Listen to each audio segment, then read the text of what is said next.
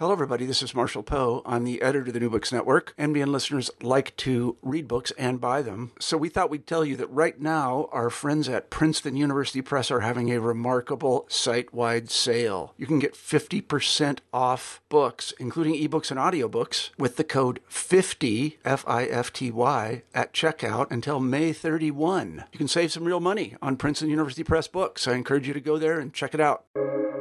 Welcome to the New Books Network. Hello and welcome to another episode on the New Books Network. I'm one of your hosts, Dr. Miranda Melcher, and I'm very pleased today to be speaking to Dr. Louis-Alexandre Berg about his book titled Governing Security After War, The Politics of Institutional Change in the Security Sector, published by Oxford University Press in 2023. The book does a very helpful thing, I found, in examining security assistance as a component of peace building and particularly after countries are coming out of conflict. But there's a very mixed record of how well these efforts actually do what they say they're going to do or help the country. And this book very helpfully examines a number of these cases, offers us ways of understanding this, and potentially even ways forward. So Alex, thank you so much for coming onto the podcast to tell us about your book. Sure. Thank you very much for having me. It's a pleasure. I'm very glad. Before we get into your book, would you mind introducing yourself a little bit and explaining why you decided to write this book? Sure. So I'm an associate professor of political science at Georgia State University. I do research looking at civil wars and organized violence, and I'm especially interested in how states and international organizations and institutions either contribute to or prevent large-scale violence like civil war. And as part of that, I've been looking especially at the role of security forces, military, police, as well as the effects of security aid and other forms of international assistance. So, how did this book come about? Well, before I was a professor, before I even had a PhD, I worked for several years in government and in international organizations, including the World Bank and the United Nations. And I worked on international development projects, especially in countries coming out of civil war, especially focusing on programs that were aimed at building or rebuilding or strengthening state institutions, right? So in development speak, what's called governance. And these programs were kind of done on a pretty sound logical premise, right? That state institutions are essential to contain violence, to prevent violence, and also to provide basic services, deal with the underlying sources of conflict. And the problem was there wasn't actually a good amount of knowledge in terms of how this could be done, especially what the role of international actors were. The kind of typical approach is you bring in people who have experience working in, say, the police or the justice system or elections in other countries, and you ask them to advise, okay, let's see if we can replicate some of what we've done in our country in terms of the laws or the procedures or training or skills. And if we bring that to this country, these institutions will work better. Unfortunately, there's very little evidence at the time, especially when I was doing this, of any of these programs working or not. Some of that has improved, but also not a lot of evidence of institutions developing in this way in the role of international actors. So in part, I was sort of frustrated by this lack of evidence, which kind of motivated me to do some more research. But I also had the sense that, while international actors, development people like me were trying to work on one level, we were really missing what was really going on. And I'll just share kind of a brief anecdote of one experience that I had. I did quite a lot of work in Haiti in the kind of mid 2000s and late 2000s. And I remember sitting one time outside of the office of the Minister of Justice in Haiti, kind of sitting in the waiting room to have a meeting to discuss our programs.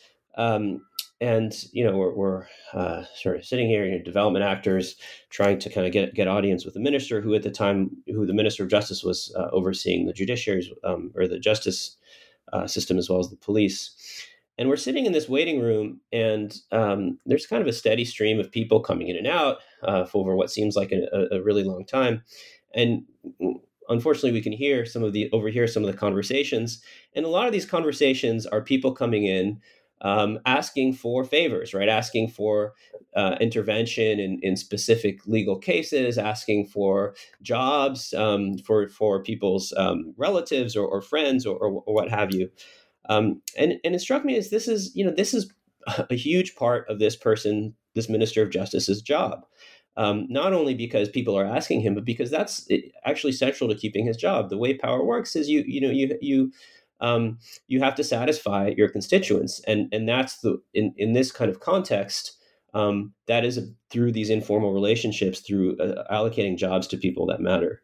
And ultimately, this has a big effect on what development actors are trying to do in terms of institutions, right? If they're appointing friends and family members instead of people who we think they should be appointed based on merit, right? That's going to have an effect on these institutions, right? So it's this disconnect between, we're trying to operate at the role of policies and procedures, while the people who are operating in this context really have a different kind of a different set of priorities.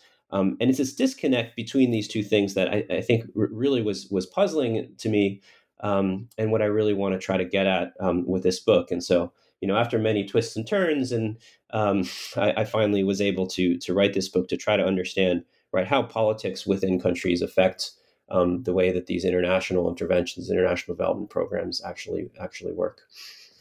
Thank you for that backstory. It's useful to sort of hear how an idea comes to be.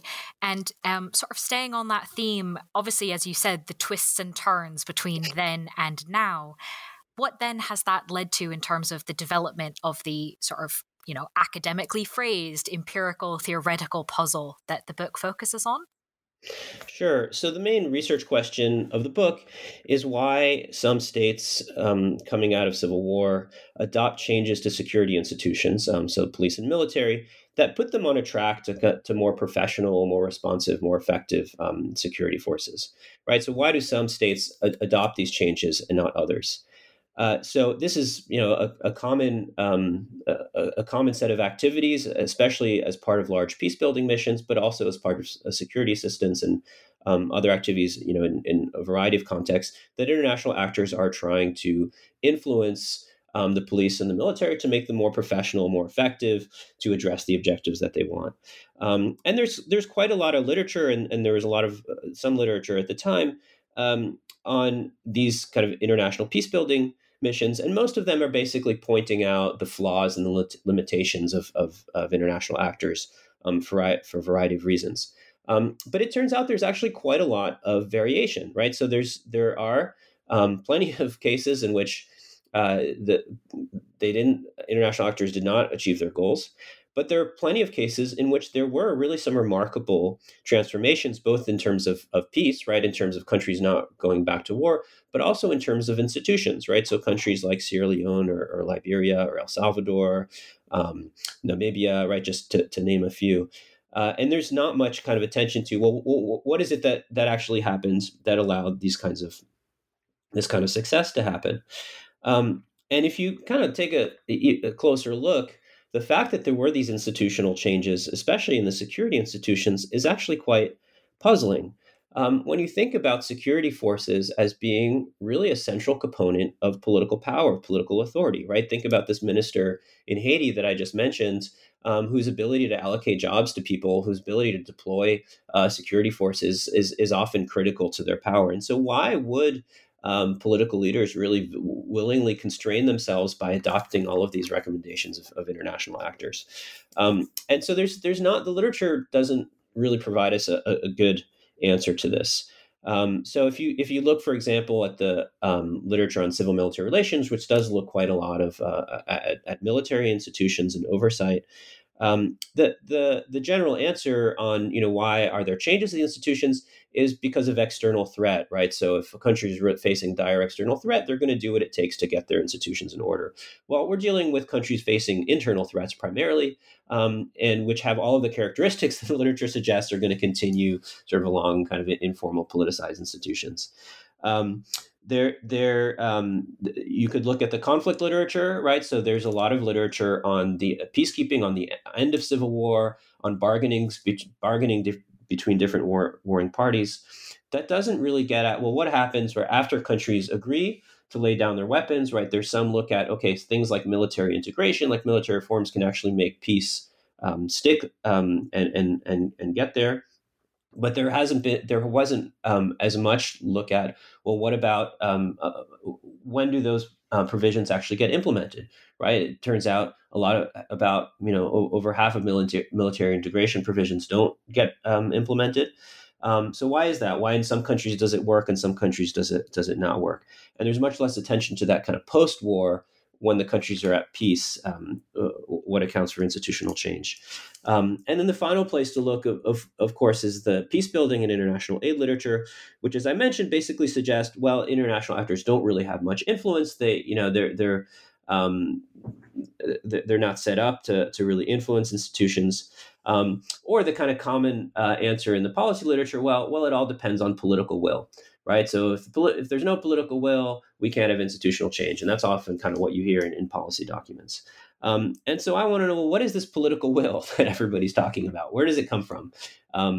And what is it about the politics of a place that makes institutional change possible or not? And so what I want to look is beyond the kind of beyond where the conflict literature looks, which is really at this kind of Civil War termination, immediate post-war phase, to the post-war phase, where the bargaining between warring parties becomes day-to-day politics, right? Bargaining over distribution of resources, and how does that shape what happens in the security forces? And ultimately, I think what I'm trying to do is understand how security institutions function, why they change in these contexts, which has is important for post-conflict peace building missions. It's also important, I think, for things that we want to look at now. Maybe we'll talk about a little bit later, in terms of the role of the military, recent coups in several countries around the world, kind of understanding why the militaries function the way they do, and what international actors can do about that. Brilliant. Thank you for taking us through the multiple puzzles and sort of how they link and what the questions are. Can you, in a sort of a similarly challenging question, I suppose, is a big question that I'm going to ask you to answer sort of in an overview, concise form. Can you introduce us to your central argument a bit? Sure. So the central argument is that these changes, right, decisions and decisions by decision makers, right, so politicians, people who have the power and authority to make decisions about laws and appointments and resources, that decisions to make changes to security institutions reflect internal political struggles. And more specifically, you see these kinds of institutional changes in post-war scenarios when you have a political leadership that's vulnerable, when they have threats from within their own party or within their own coalition, that forces them to make institutional change. And I look at that vulnerability in terms of the ways that that elites, that people in power, maintain security forces through informal means, through networks and resources. When those are not sufficient, when they don't reliably ensure loyalty or control over the security forces, that really opens the door to other ways of managing the security forces. The other thing that vulnerability does is it creates openings for external support. So what you have, especially in countries where there's a lot of international assistance, that leaders who face threats internally end up relying on external actors, not only for resources, but for political support, for political backing. And that leads to a higher amount of cooperation and ultimately influence than you see in other places. And so what the central argument basically is that where you have the internal political alignment that creates political interests in reform, that's when you have opportunities for institutional change. And so it's understanding, what the book does is try to understand, well, when and how do those opportunities come about? And one of the ways that you investigate that in the book is through case studies. So can you tell us which case studies you examine and explain how you chose to look at these? Sure. So the book has a few different empirical sections, right? So I do a cross-national quantitative analysis where I look at correlations across all countries coming out of civil war. And then I have 3 in-depth case studies. The case studies are Liberia, Bosnia and Herzegovina, and Timor-Leste. And then I have these kind of shorter shadow cases, which extend the argument to other situations beyond post-conflict. In terms of the main cases, Bosnia, Liberia, and Timor, these are cases which we can call most likely for the argument to work, right? So for most likely from the perspective of kind of the prevailing wisdom, right? So these are intensive cases of international assistance. There are large UN operations. There are UN troops on the ground, right? These are places where international assistance, if it's going to work anywhere, if it's going to have influence anywhere, it should work in these places, right? So I wanted to choose cases kind of giving international assistance sort of the best shot. But even among these cases, right, you see quite a lot of variation in terms of the outcome of security institutions, right? And so by kind of maintaining that sort of cases with high level of international assistance, that allows us to look more closely at variations in internal politics. And that's what I do. And so each case varies along the kind of main variables that I'll look at. And then within each country, I actually look at two cases. So I do some subnational comparisons. I look at compare either the military and police, or in the case of Timor, I look at the police in two time periods. And that really allows me to hold a lot constant, right, in terms of the country, in terms of the situation, but show how variations kind of either around different security forces or over time accounts for the outcome. And so that's kind of how I set up my cases.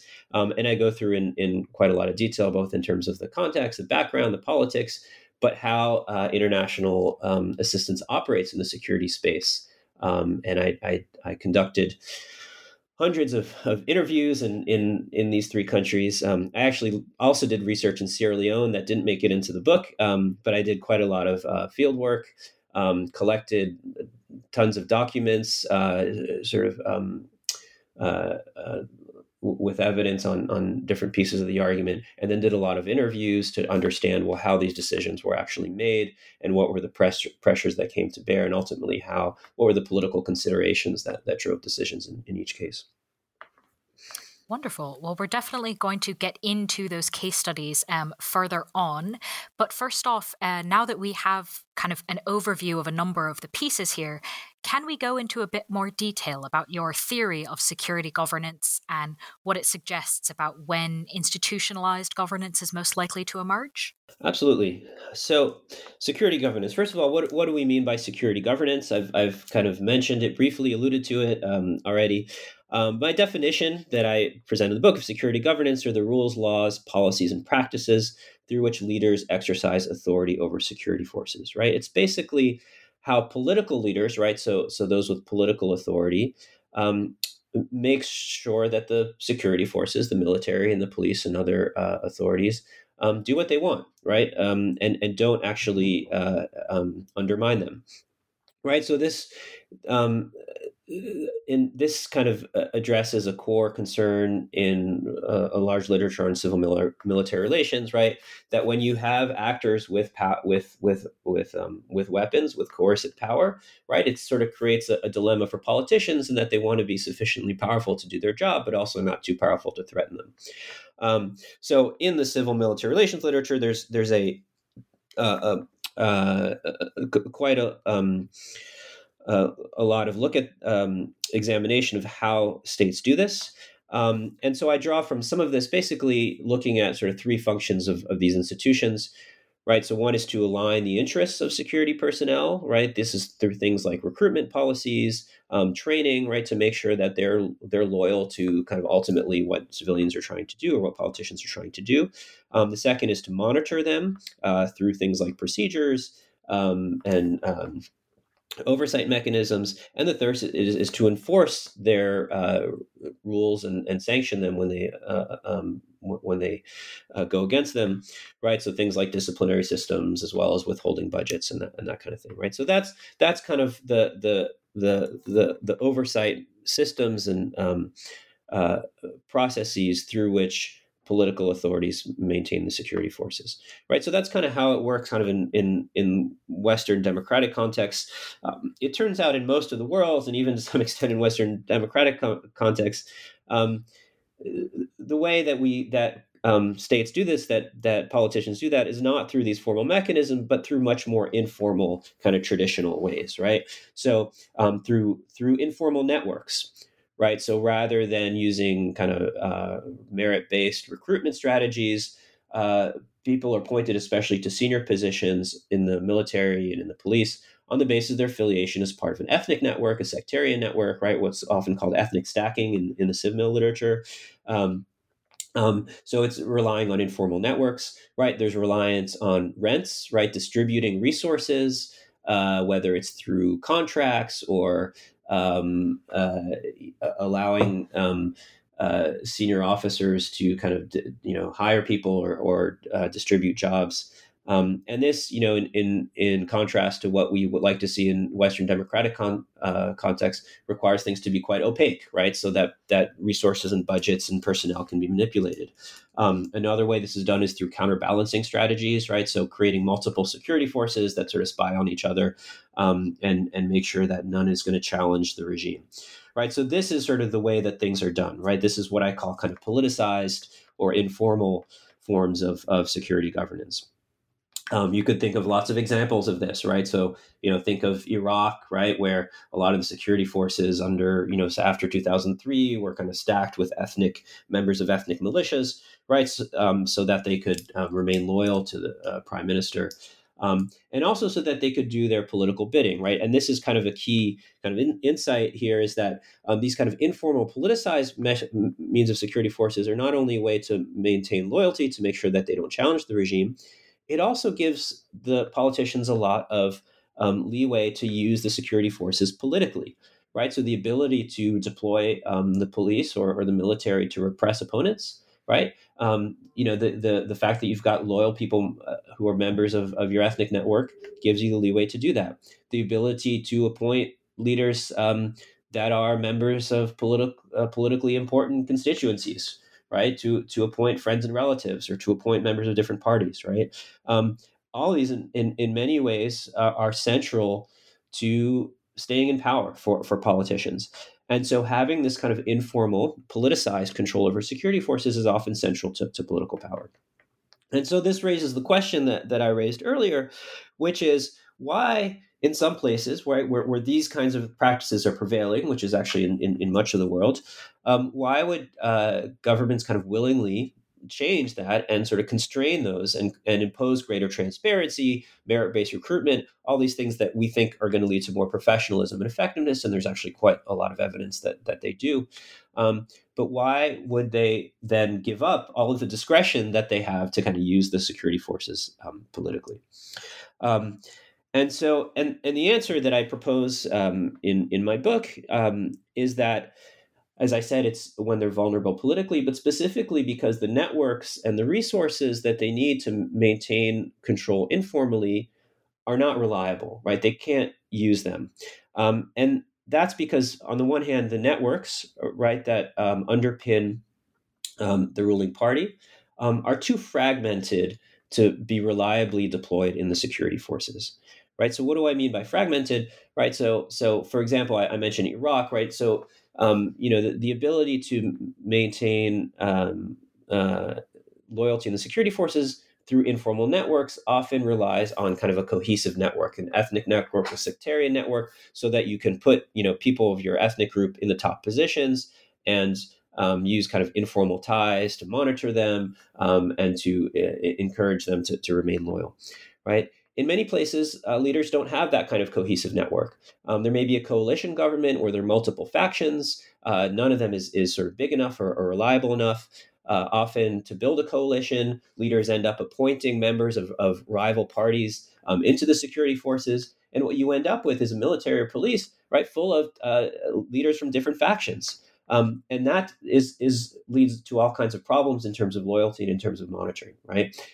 So when they have that kind of fragmented network, right, the costs of adopting institutional changes actually goes lower, and actually might be beneficial to put in place oversight systems and merit-based recruitment, because that will actually minimize the power, the ability of rivals within the security forces to challenge the regime, right? So on the one hand, this kind of fragmented network creates opportunities. And the other piece is the availability of rents, right? So even if you have this kind of fragmented network, if you have sufficient access to rents that you can distribute at your discretion, for example, oil wealthy countries, right? There's a lot of money coming into central government coffers, and they can allocate that in ways that'll maintain loyalty. Without those kinds of resources, once again, there's sort of no reliable way to maintain power. Now, having kind of fragmented networks and absence of concentrated revenue or rents may not be sufficient. Leaders still try to use informal strategies like counterbalancing or appointing sort of members of their own networks and security forces to spy and monitor. But that's often unreliable. It leads to a high risk of coup d'état, but it may not be sufficient to adopt institutional changes. What you have in many post-conflict contexts is you also have external support. And where you have external support, external actors can often act to kind of compensate, to substitute for internal mechanisms of control, right? By having outside advisors monitor the security forces, by providing resources that they can use to distribute. But the more reliant political actors, elites are on external support, in order to kind of maintain power politically and maintain loyalty internally, right, the greater leverage and influence that gives to outside actors, right? So this kind of internal vulnerability as a result of fragmented networks and the absence of concentrated resources creates opportunities for external influence, right? And so that's where you get internal opportunities for change and where you have greater influence. And these openings create opportunities for different ways of interacting between external and domestic actors, right? It creates greater leverage. It creates opportunities for more collaboration. And that's where you tend to have these sort of major changes where external actors, often bilateral donors or the UN, are acting collaboratively in cooperation with leaders, and you get this kind of institutional change. So that's sort of the argument in a nutshell. And what I do in the case studies is show both how the context creates these opportunities, but also in detail how the interaction between international actors and domestic elites varies in function of the political context. So can we, in fact, do a little bit of that now? Obviously, in not nearly the same level as detail as the book, but to give at least a highlights version of it. Can we turn to Liberia and discuss how elites' responses to political pressures shape decisions about how military and police should be governed in roughly the first decade after the conflict ended?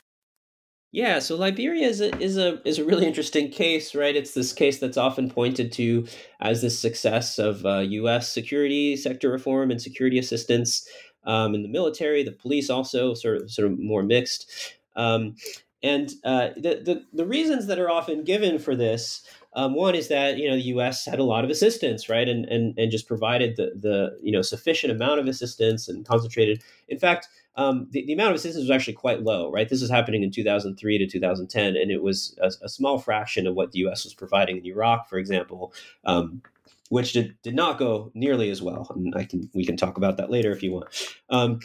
But the other reason that's given is, well, they had great leadership, right? Ellen Johnson Sirleaf, the president of Liberia, really took these sort of courageous decisions, which is true. But it turns out a lot of the major decisions actually happened even before she came into power, right? And that's so these are not sufficient explanations. And so what I look at in Liberia is sort of the internal politics. So the security forces in Liberia, the military, the police, these are your kind of classic politicized security forces. Right? The military actually started off as what was called the frontier force. It was dominated by Americo-Liberians, right? So Liberia was, as you probably know, was established as a settler colony for freed slaves from the United States who were kind of resettled in West Africa and Liberia, right? And they basically created this beachhead in Monrovia and had constant issues with the indigenous population of the area, and so there's constant fighting. The frontier force was basically the Americo-Liberians' attempt to kind of maintain peace against the indigenous population. As that evolved over time, they started forcibly recruiting indigenous Liberians, but it was always sort of dominated by Americo-Liberians. This evolved. There was a coup in 1980 in which the indigenous groups took over, and then there were sort of tribal divisions within the security forces, where it was dominated by certain ethnic groups against others, right? So the military is dominated by one ethnic group. It's used to repress other ethnic groups. This kind of continues through the Civil War. The police starts off more professionally, but over the course of the Civil War, basically through a series of peace agreements, all the different rebel factions start appointing people in the police. And so again, you've got this sort of factionalized police force, which is geared primarily to repress opponents and fight against insurgencies rather than provide public safety. Right, so you've got these highly politicized security forces during the Civil War. In 2003, there's a peace agreement. As part of the peace agreement, there's a commitment to reform both the military and the police, and that the U.S. will support the military restructuring, and the UN will support the police restructuring. What that means, it's left quite vague in the peace agreement, but what they decide to do is they set up this commission of all the former rebel leaders and government, where they very quickly agree that the best thing to do is divide up the military, and basically all the different factions get to put their fighters into the military, and so you have kind of an integrated military. So this is all kind of under a power sharing government that comes right after the peace agreement. The Minister of Defense at the time, a man named Daniel Shea, was actually the Minister of Defense under the former President Charles Taylor. This plan is quite a problem for him, because basically you're talking about a group of insurgent leaders and insurgents in the military who were his sworn enemies during the war, right? You're coming out of a war in which the Minister of Defense was actually fighting against all these people, right? And so this is, seems quite disastrous and problematic, right? This is a power-sharing government. The Minister of Defense really has no real power other than kind of sitting atop this ministry, and so sees this plan as really quite problematic. Fortunately for him, the U.S. also sees it as problematic to create a new military force that's a group of insurgents. And so they propose an alternative plan, which would basically disband the entire military and start a new recruitment from scratch. And so kind of around the back, or despite this commission, the Minister of Defense in the U.S. sort of make the first step and agree to this kind of total restructuring plan. And so that's the first step, where you have this like totally vulnerable minister who decides to do this kind of out of his own political and really survival interests. But what's interesting is that the government that comes in place, right? So there's an election in 2005. Ellen Johnson Sirleaf is elected as the first woman president in Africa. And she actually in her campaign is really critical of this plan, right? This is a compromising Liberian sovereignty. This is having the U.S. impose what they want to do on the country's military. This is costly. It's they're going to shrink the military. They're going to disband it, et cetera, et cetera. So she's quite critical. But once she comes into power, from the get-go, embraces the U.S. plan and really cooperates with it. And it's really interesting to see how this unfolds within the political context of Liberia, right? So here again, we have Ellen Johnson Sirleaf is elected, but she is in this really fragmented political situation, and is quite vulnerable politically, right? So she's elected in the second round of a runoff. In order to win the election, she needs the support of the third person who came in third, Prince Johnson, who's a former rebel leader, a powerful politician from Lofa County, who basically agrees to support her, and that is what allows her to win. There are 21 different parties in the legislature, people who are former rebel leaders who control a lot of the country's assets, and Johnson Sirleaf's party has somewhere around 11 seats out of 100 in the legislature, right? So in order to do anything, in order to govern, she has to negotiate. She has to make deals with all of these, quite unsavory characters in order to do anything. And that's basically what she does across different parts of the government. And you see all kinds of different compromises, some of which are quite frustrating for international actors. In the military, once again, this is quite problematic. Because Johnson Sirleaf herself had been part of a government that was deposed by a coup in 1980. She understands the power and the risk that the military poses.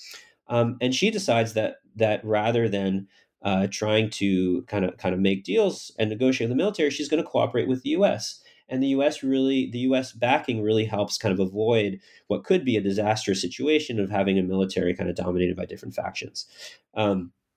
The other factor, of course, right? So in terms of in addition to fragmented network, right? Liberia has no real resources at this point; is completely dependent on the U.S. But that's not sufficient without kind of the internal fragmentation. And so in the book, I have kind of sort of all kinds of fascinating accounts from the defense minister under Ellen Johnson Sirleaf, Brownie Samakai, as well as other senior officials, talking about how they use U.S. assistance to navigate internal pressures. Right. So when they're doing the recruitment process, the minister talks about how all these different factions are saying, please, accept my people in. And he basically says, you know what, I can't, it's the U.S. is in charge. There's nothing I can do about it, which of course is not true, right? The U.S. is part of the process. Brownie Samakai could sort of push for different people to get in, but it is within his interest politically not to. And he's able to kind of use U.S. support to justify that. And so, and that kind of allows this whole process to happen, in which they create a sort of brand new, diverse military with a new ministry. They overhaul the Ministry of Defense, put in place whole sets of procedures for recruitment, for budgetary oversight, for military justice, right? All the different pieces that you would expect. And there is a lot of negotiation, right, within this. But there's also a lot of collaboration and cooperation. And I think what's the kind of key insights here is one, that this made political sense, right? It made political sense for Daniel Che, and it made political sense for Ellen Johnson Sirleaf to make this reform, right? Her interests in this case were quite aligned with those of the U.S. in the kind of reforms that they wanted. The other kind of, I think, insight here is that, the kind of relationship that we sort of imagine in these cases, which is that the international actor is sort of trying to persuade the domestic actor to do this, right? They're basically coercing them or bargaining them and say, do this, otherwise we're going to not give you the aid. There is some of this happening, but it's a lot more nuanced than that. And at core, what's actually happening is, because there is sort of a fundamental alignment on interests in terms of what to do about it. A lot of the bargaining is happening internally, right? So it's getting using U.S. backing to sort of bargain domestically with different actors who want different things, and it's bargaining around the margins, right? And then there's also a lot of just agreements and just working through the details in much more collaborative strategies. So that's the sort of briefly the case of the Liberian military. The police is more of a mixed situation. Police generally are in some ways harder to do this for than the military, in part because they're much more connected to the to the local population, right? The military can kind of go in their barracks and get reform and come out. The police are operating day to day, and so they're much more subject to kind of day-to-day pressure. The support to the police is more disparate. It's the UN. There's many different countries involved, so it's harder.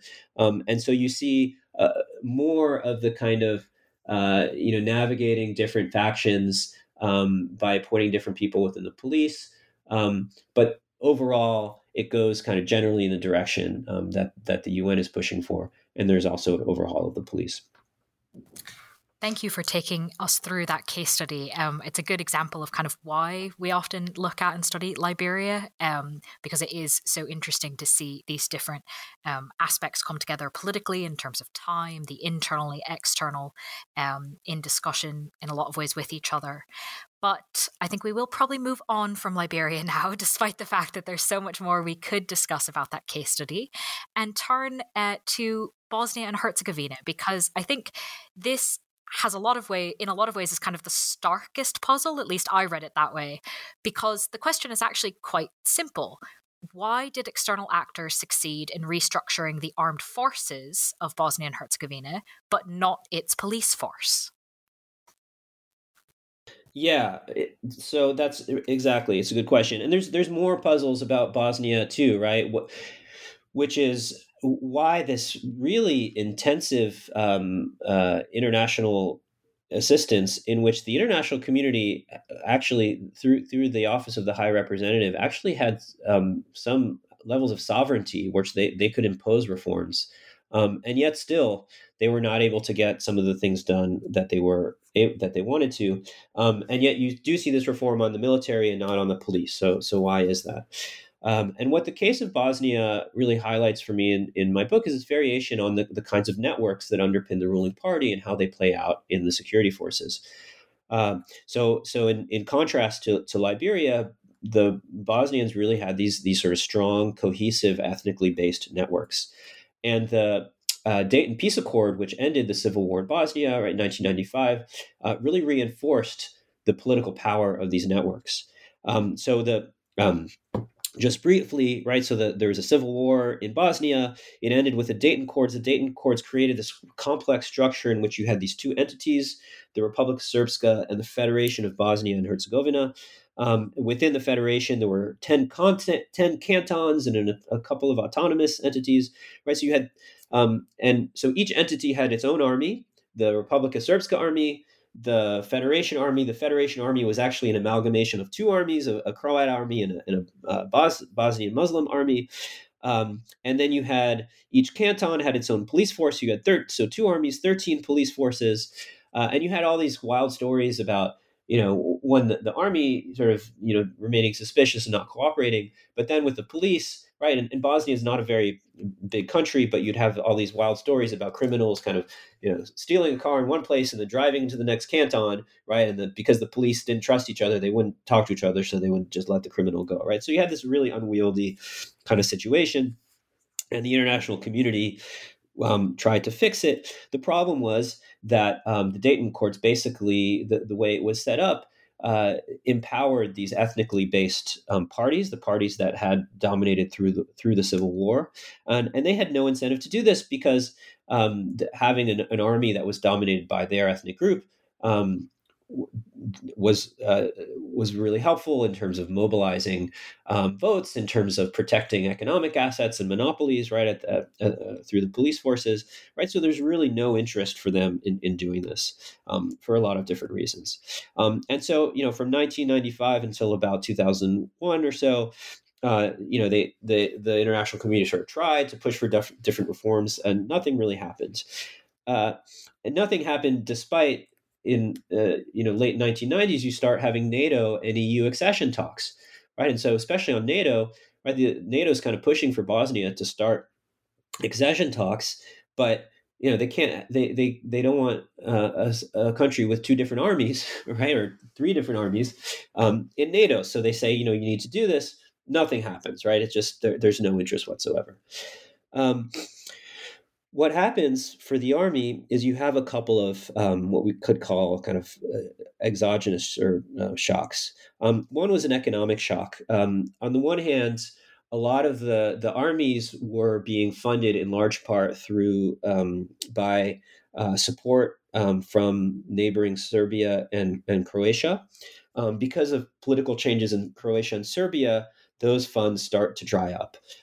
In 2000, around 2000 or so, the international community through OECD commissions this audit where they basically find that the armies are spending about 3 or 4 times what they're allocated in the budget. And if they continue on that, right, the governments are going to become bankrupt. So the enormous amount of financial pressure from the IMF to clean this up in order to clean up their fiscal house.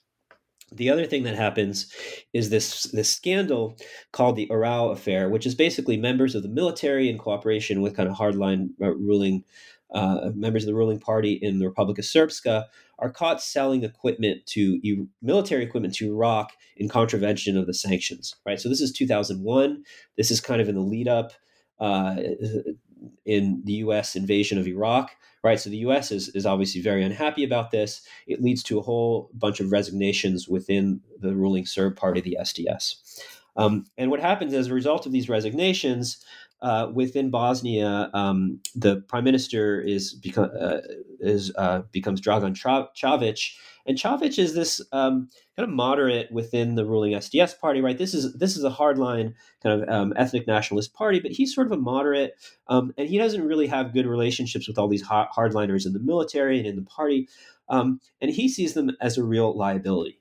Right, and he sees that these hardliners are potentially can remove him. They're also a liability in trying to move the country forward as he sees it. So he initiates quiet talks with the office of the High Representative, and that opens up a whole series of negotiations where he basically he doesn't commit to anything, but he says, "I'm open to negotiate." Right, that opens the door. There's a whole series of negotiations between the three ethnic groups and the High Representatives that eventually leads to this set of defense reforms. The kind of carrot of NATO is a big factor here, right? But initially, right, the Serbs weren't really interested in NATO, right? But it was only because of this internal split within the Serb ruling party, and the Serbs being sort of the most opposed to these kinds of changes, that these talks could even start, right? So you still have this cohesive ruling party, but it's because of this internal split that an opening happens. And in the book, I go into all the details of how this plays out through the defense reform. With the police, right? So, once the defense reform happens, the High Representative, right, so Patty Ashdown at the time, says, well, hey, let's do this with the police, right? And the police is even worse. Again, you've got 13 different police forces. So let's try to unify the police, right? So by the way, with the army, what they ended up doing was unifying into a single army under a single minister of defense. A whole series of kind of innovative compromises to deal with ethnic issues within that. So they say, let's do the same thing with the police. And the police doesn't happen. And the reason this doesn't happen is because you don't have that same kind of internal political opening. As I said, the police is also harder. The police is much more connected into day-to-day politics in terms of protecting economic assets, in terms of all these kind of local level politics.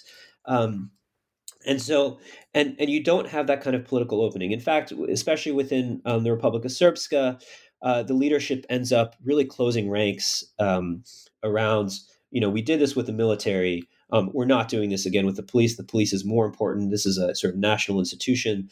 And I, talked to politicians, sort of saying, this would have just been suicide politically to try to do this. And so you don't have that kind of split within the ruling party. In fact, you have kind of closing ranks within this cohesive party. And so the OHR comes and says, look, now we've got the carrot of the EU. If you want to join the EU, you have to do all this stuff. And there's this sort of series of repeated negotiations. They keep on failing and failing and failing. They make some kind of cosmetic changes, but they're never able to make the reforms in the police because they don't have that internal political opening. Really important, I think, to understand the differences there. And in fact, it's one point I'd love to pick up on and kind of create a thread a bit to your third case study, the idea of external actors not just having influence, but as you mentioned with Bosnia, having even some amount of sovereignty, and yet the puzzle is still there, right? It's more than, that's not enough necessarily for external actors to get everything they want. But if we take that thread and pull it into your next case study, in Timor-Leste, security governance is in fact even more under the control of external actors than in Bosnia. So what happens there with security governance in terms of both the army and the police? Yeah. So what's interesting to note about that point about external actors having sovereignty. In fact, that is the case in Timor-Leste. And what's important is that even when external actors have formal sovereignty, they can't get things done on their own, right? And that's especially in institutions like the security sector, but probably any governing institutions, because at the end of the day, local actors are going to have to maybe adopt the programs, and even if the international actors can adopt decrees or laws and impose them, they're still going to have to implement them, right? They're the ones who are going to have to live with them, right? So if they can't get international actors to agree to these laws, it really is meaningless. And international actors are very aware of this, and so are trying to kind of get, it's not enough to say you will do this. They have to get local actors to, in development speak, right? They have to get them to own the reforms. And that's the real challenge here. So Timor-Leste is, in my book, it really shows the effect of resource rents. Because there's a major change in Timor-Leste over the course of the time period that I look at it from 2001 to 2012, in which they start exploiting oil. And that creates a major kind of political change that plays out very clearly in the security forces, right? So the brief background on Timor is, right, so Timor was under Indonesian rule since the 1970s. There was kind of long-term insurgency. In 1999, there's a referendum, and Indonesia turns over sovereignty to a transitional UN administration, which rules the country until about 2002, and then sort of gradually hands over sovereignty back to Timor. As part of the UN administration, right, they build institutions. So they build a police force, and they start building an army as well, the FFDTL. What I focus on in my book is the police, and what I do is I look at the development of the police in kind of the period from 2000 or so to 2005. In 2005, the UN pulls out. In 2006, there's kind of a violent conflict or violence within Timor. The government basically collapses. The UN comes back in 2006 and then kind of reasserts sovereignty over the police specifically and tries to kind of rebuild it and reform it until about 2012. So I compare those those two periods of UN sovereignty. So in the first period, the UN basically accomplished a lot of what it was trying to do, right? It set up a new police force. It trained new officers. It recruited and trained them. It set up the basic structures. The situation in Timor allowed them to do that in large part because Timor was completely dependent financially over from the international community, right? So not only did it have sovereignty, but basically the international community was funding everything, and so that kind of gave them a lot of leverage. At the same time, politically, you had a society that was actually quite fragmented among different groups, but you had this sort of dominant, cohesive political force, which was the Fretilin political party. So the Fretilin party was the party that had sort of led the insurgency over the course of time. They come, so there's some people in Timor, there's some people who come back from exile, and they sort of have sort of overwhelming popularity.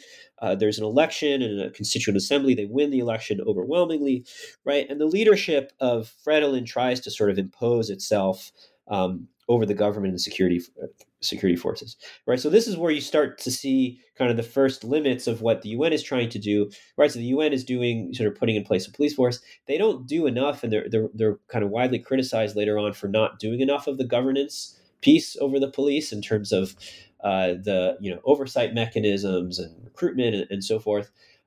In part because Fretilin is sort of working against it, because what they want is to be able to dominate Fretilin to be able to dominate the police. And so you see that kind of influence starting to creep in, especially as the UN starts to pull out after 2002. But overall, the UN sort of gets most of what they want done. But then what happens in 2005 is that oil wealth starts coming online, right? So these are oil fields that were disputed with Australia. There's an agreement, and around 2005 or so, the oil starts coming online. 2006, 2007 is when it really starts funding the government. And even before it comes online, you start to see this fragmentation sort of under the surface in Fretilin, right? So Fretilin seems like this cohesive group. It's actually quite fragmented. There's this major split between people who were in exile in Portugal and elsewhere, and people who were in the country, sort of dating back historically.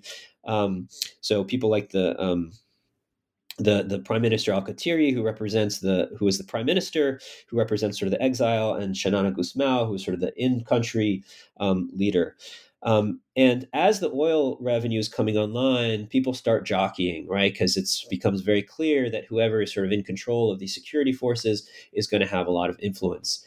And that jockeying really intensifies until 2006, where you have open violence between factions of the military and police force, which causes the government to collapse and UN to come back in. And that's a oversimplification of a complicated story, but that's basically what happens.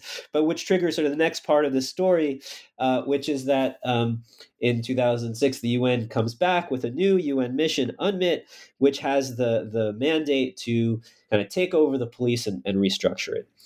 The situation, however, has fundamentally changed in that the government budget has increased over tenfold with oil revenue, and they really just don't need the international community anymore. They don't want the international community. They see it as partly responsible for the failure, and they also just don't need it because they have their own resources.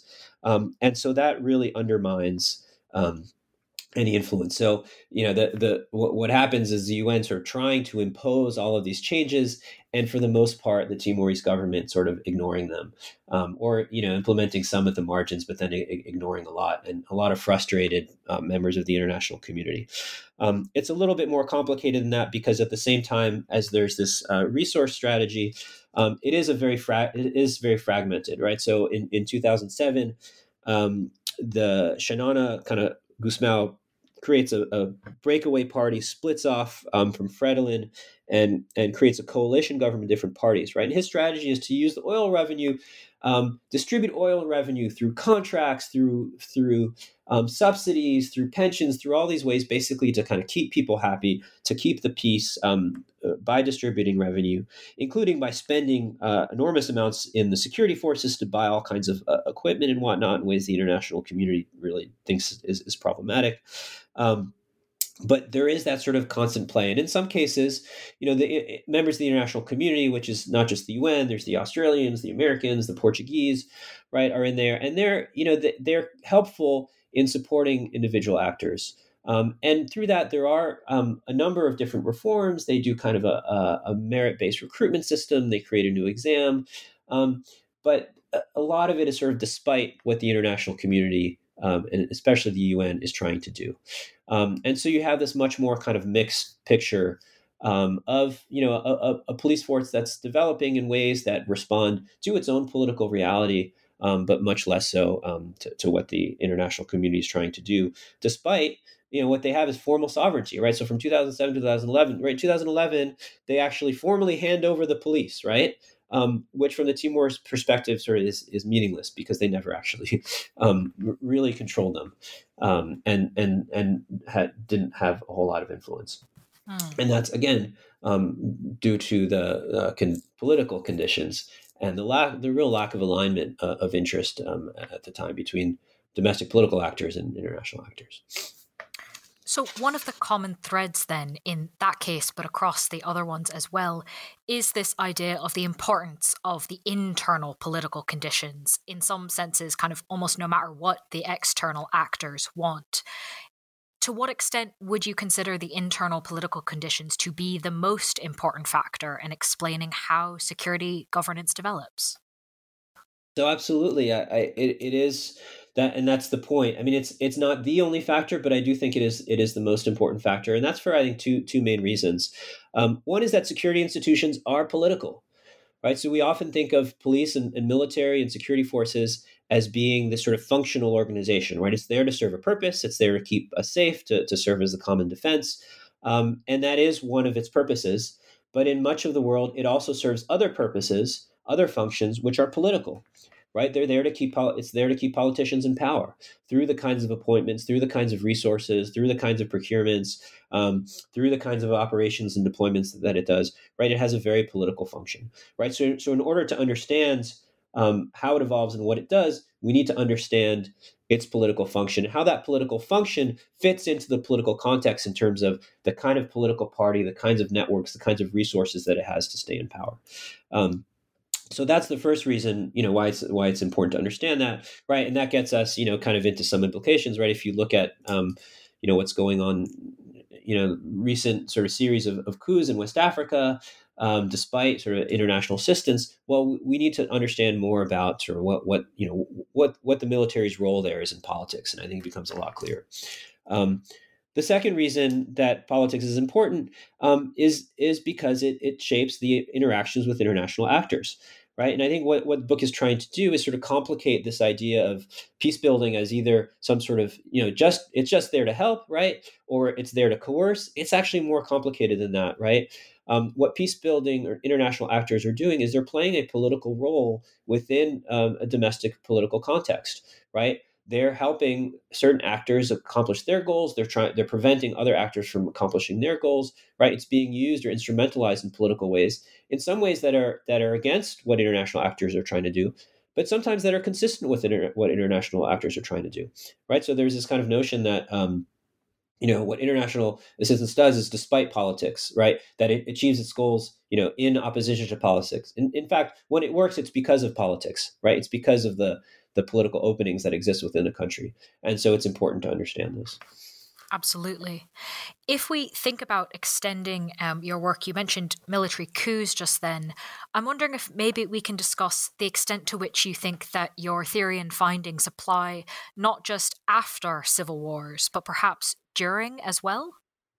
Yeah, in the one of the chapters in the book, I look at extending the argument both through a quantitative analysis beyond the case studies, but also I do these shadow case studies where I look at 4 countries that are experiencing ongoing conflicts and look at how and international actors are trying to influence their security institutions and look at the effects of those. So it's sort of very brief, but I've looked at some of those cases broadly, right? So the cases in there are Iraq, Afghanistan, Somalia, and South Sudan. And in just very briefly, what I find is, yes, politics do matter. And I look very briefly at how the fragmentation of the political networks and rent distribution does shape kind of how the security forces are involved and what international actors are able to do. And find, really very similar stories. And I'm not going to go into each one of these right now. But with a couple of caveats, I would say, and a couple, I think, important insights.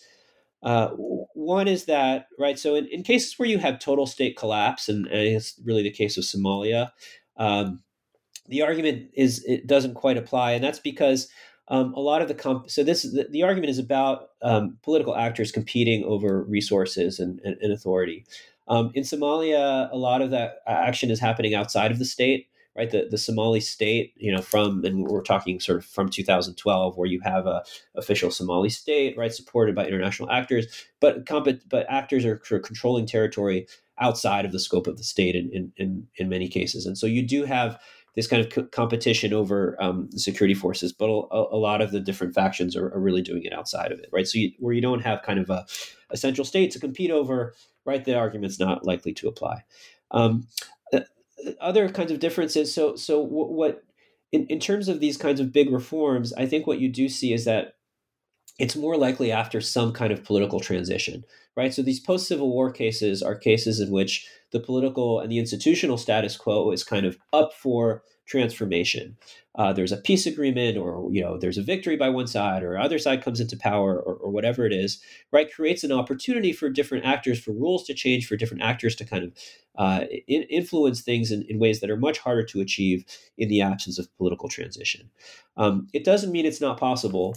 And I think the kind of core aspect of the argument, which is that we need to understand kind of what the political networks are and resources, and where security forces fit into that, it does apply. But whether sort of fragmented networks and rent, absence of resource rents leads to institutional change, I think is partly conditional on some sort of political transition. The other difference that you have in many cases is the role of the international community. The cases I look at in the book are these sort of large, intensive UN cases. We have international actors operating in the security spaces in many other different contexts to try to influence institutions. But without the level of support from international actors, it's often harder to make big institutional changes, right? Especially if the military, especially has some power and ability to resist it. There's always a risk of coups. There are many examples and cases of civilian governments trying to impose changes on their own without external support, and then falling victim to a coup. So to the extent to which there's external support to try to whether that to try to support a regime trying to make reforms in the face of potential backlash, that's an enabling factor. Where you don't have that, it becomes more difficult. And I think this sort of partly speaks to what's been happening in say Niger, where Niger has had increasing U.S. support to the military, but not necessarily to kind of the civilian government. Not much emphasis on the kind of civilian oversight and security governance aspects, and so. The relationship between the military and the civilian is much more complicated. And so that's where the I think the third part of the argument, and that the kind of level of external support is also important, and that varies quite a lot, right? It doesn't mean it's impossible, and you do have cases of reform outside of big post conflict cases, but I think it's important to look at that. It's also important to look at that increasingly in the international system, where you have the number of actors is proliferating, the kind of intensity of assistance. Right, the coherence is really falling apart, and so looking at the international piece is becoming much more important now as well. Very much so. Staying on the theme of kind of how this theory, how your findings can be applied, and staying as well on the practical element of it before we turn to the theoretical, what relevance do you think your findings have for policy and practice? Yeah, so I've spoken to a number of people in government about this. I mean, one of the things I think the sort of central insight that comes out of it is the need to understand internal politics, as we've talked about. There's a concept in international development called political economy analysis, which is said to say we need to understand a bit about the political situation in a country to understand how proposed reforms are going to work. There is sort of some interest in the security space to do this, but generally in the security assistance world, there is much less attention to what are the political dynamics within a country. It's more about what are our security objectives, and how can we maintain relationships without kind of understanding how those relationships are interacting within a political context. So I think the first implication is really that in engaging with countries on security assistance, it's really important to do some, it's some basic analysis. Who are the actors? What are the parties? What are their networks? How do the security forces fit in? And to just go through that kind of analysis to understand how international assistance might be fitting into that. And there's a lot there's kind of techniques and tools and stuff to do that international assistance. And I think so. That's I think one insight. Another insight is to think about the trade-offs in allocating assistance, right? So to the extent that we can get a sense of that there are openings in one place or not openings in another, or that assistance is going to empower one group of actors and not another group of actors, because you have different actors within a country. I think it's important to think about and think through those possibilities as governments think about allocating aid, right? Is it make sense to work in country A, given what we know about the politics there, right? And if the decision is, well, this country is a strategic priority, therefore we need to work with it. Well, that's a totally legitimate decision. But then let's try to understand kind of what the trade-offs are and what we need to manage, right? So I'm trying to bring those into decision making on the allocation of aid, I think, is important. And the third piece is understanding how aid programs are managed and how they work on the ground. It's the case studies, I think, have a lot of really sort of interesting insights about the kinds of political roles that international actors are playing in these contexts.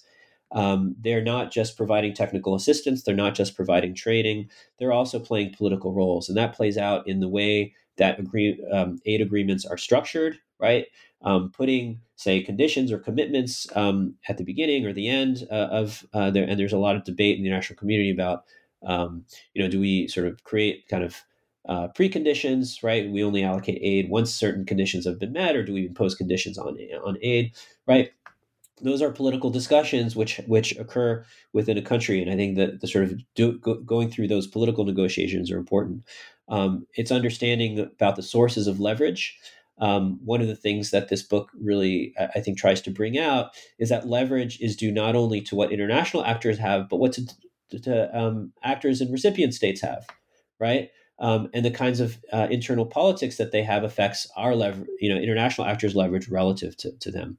And so, trying to understand those sources of leverage, and ultimately, it's really comes down to relationships.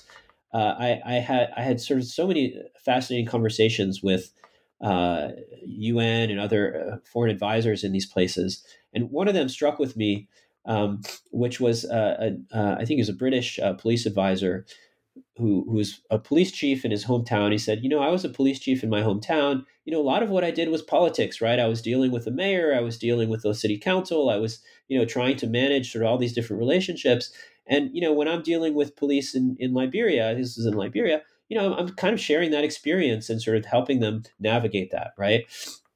And, in order to do that, I need to develop relationships, I need to develop trust, right? And understand how kind of their relationships are interacting, right? And I think those relationships are central. They're often not the main focus of what international actors are trying to do when they design programs.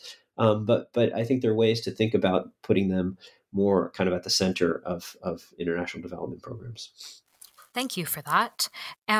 As I mentioned, I did also want to ask about the theoretical implications. So, I mean, that's obviously a lot of things already on the practical side. Is there anything you'd like to add on the theoretical? Yes. There's always more. All right. So sort of kind of sticking on this kind of, bargaining and leverage theme. So a lot of the work on security assistance right now, and on international development, but especially on security assistance, thinks is conceptualizes the relationship between donors and recipients, right, between external actors and the countries receiving the aid, through a kind of bargaining framework, an organizational framework. A lot of it draws on principal agent theory, which is understanding kind of how information dynamics shape those relationships. And I think one of the things that those models are missing is an understanding of how internal politics are shaping both the information environment and the leverage on the opportunities for influence. So I think sort of one theoretical implication is sort of bringing domestic politics kind of into these bargaining models much more explicitly, and trying to understand the relationship between external actors and domestic actors, and where influence comes from.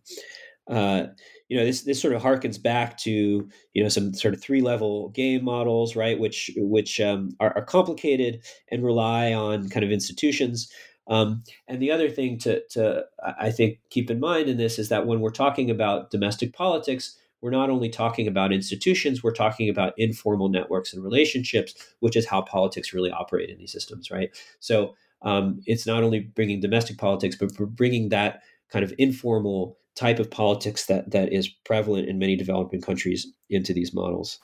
I think the another sort of implication is about understanding the politics of security forces and of civil military relations.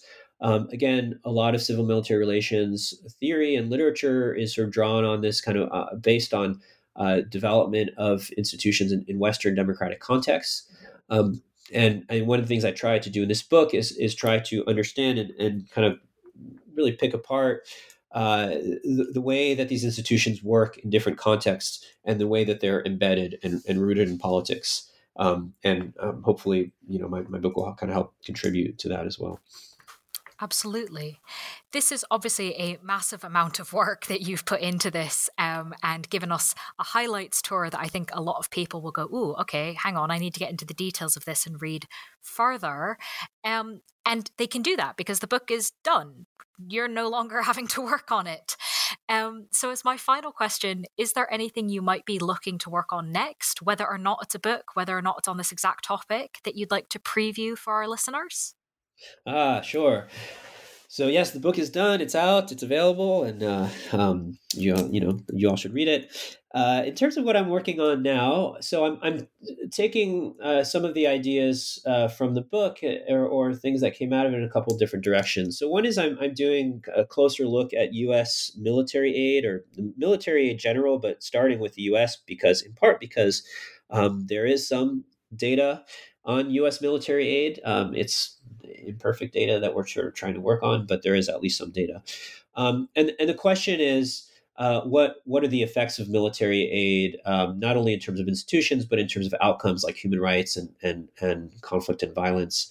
Um, and Again, the literature here has really focused on kind of this sort of bargaining relationship between donors and recipients. And what I'm trying to do is sort of taking a deeper dive into military aid, not just in post conflict, but really across different types of contexts. Um, in terms of, on the one hand, breaking apart what types of aid are being given.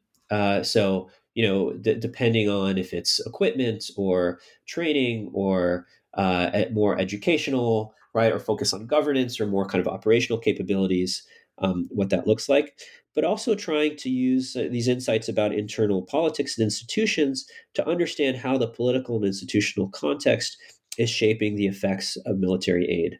Uh, so, getting back to kind of these, like the case of Niger, right? Why is it that after kind of increasing U.S. security aid over the last few years, now we see a coup d'état, right? Is it because we didn't have the U.S. didn't have any influence there, or is it because they had too much influence, right? What is it about the institutional and political context that made Niger vulnerable to a coup d'état and this kind of outcome?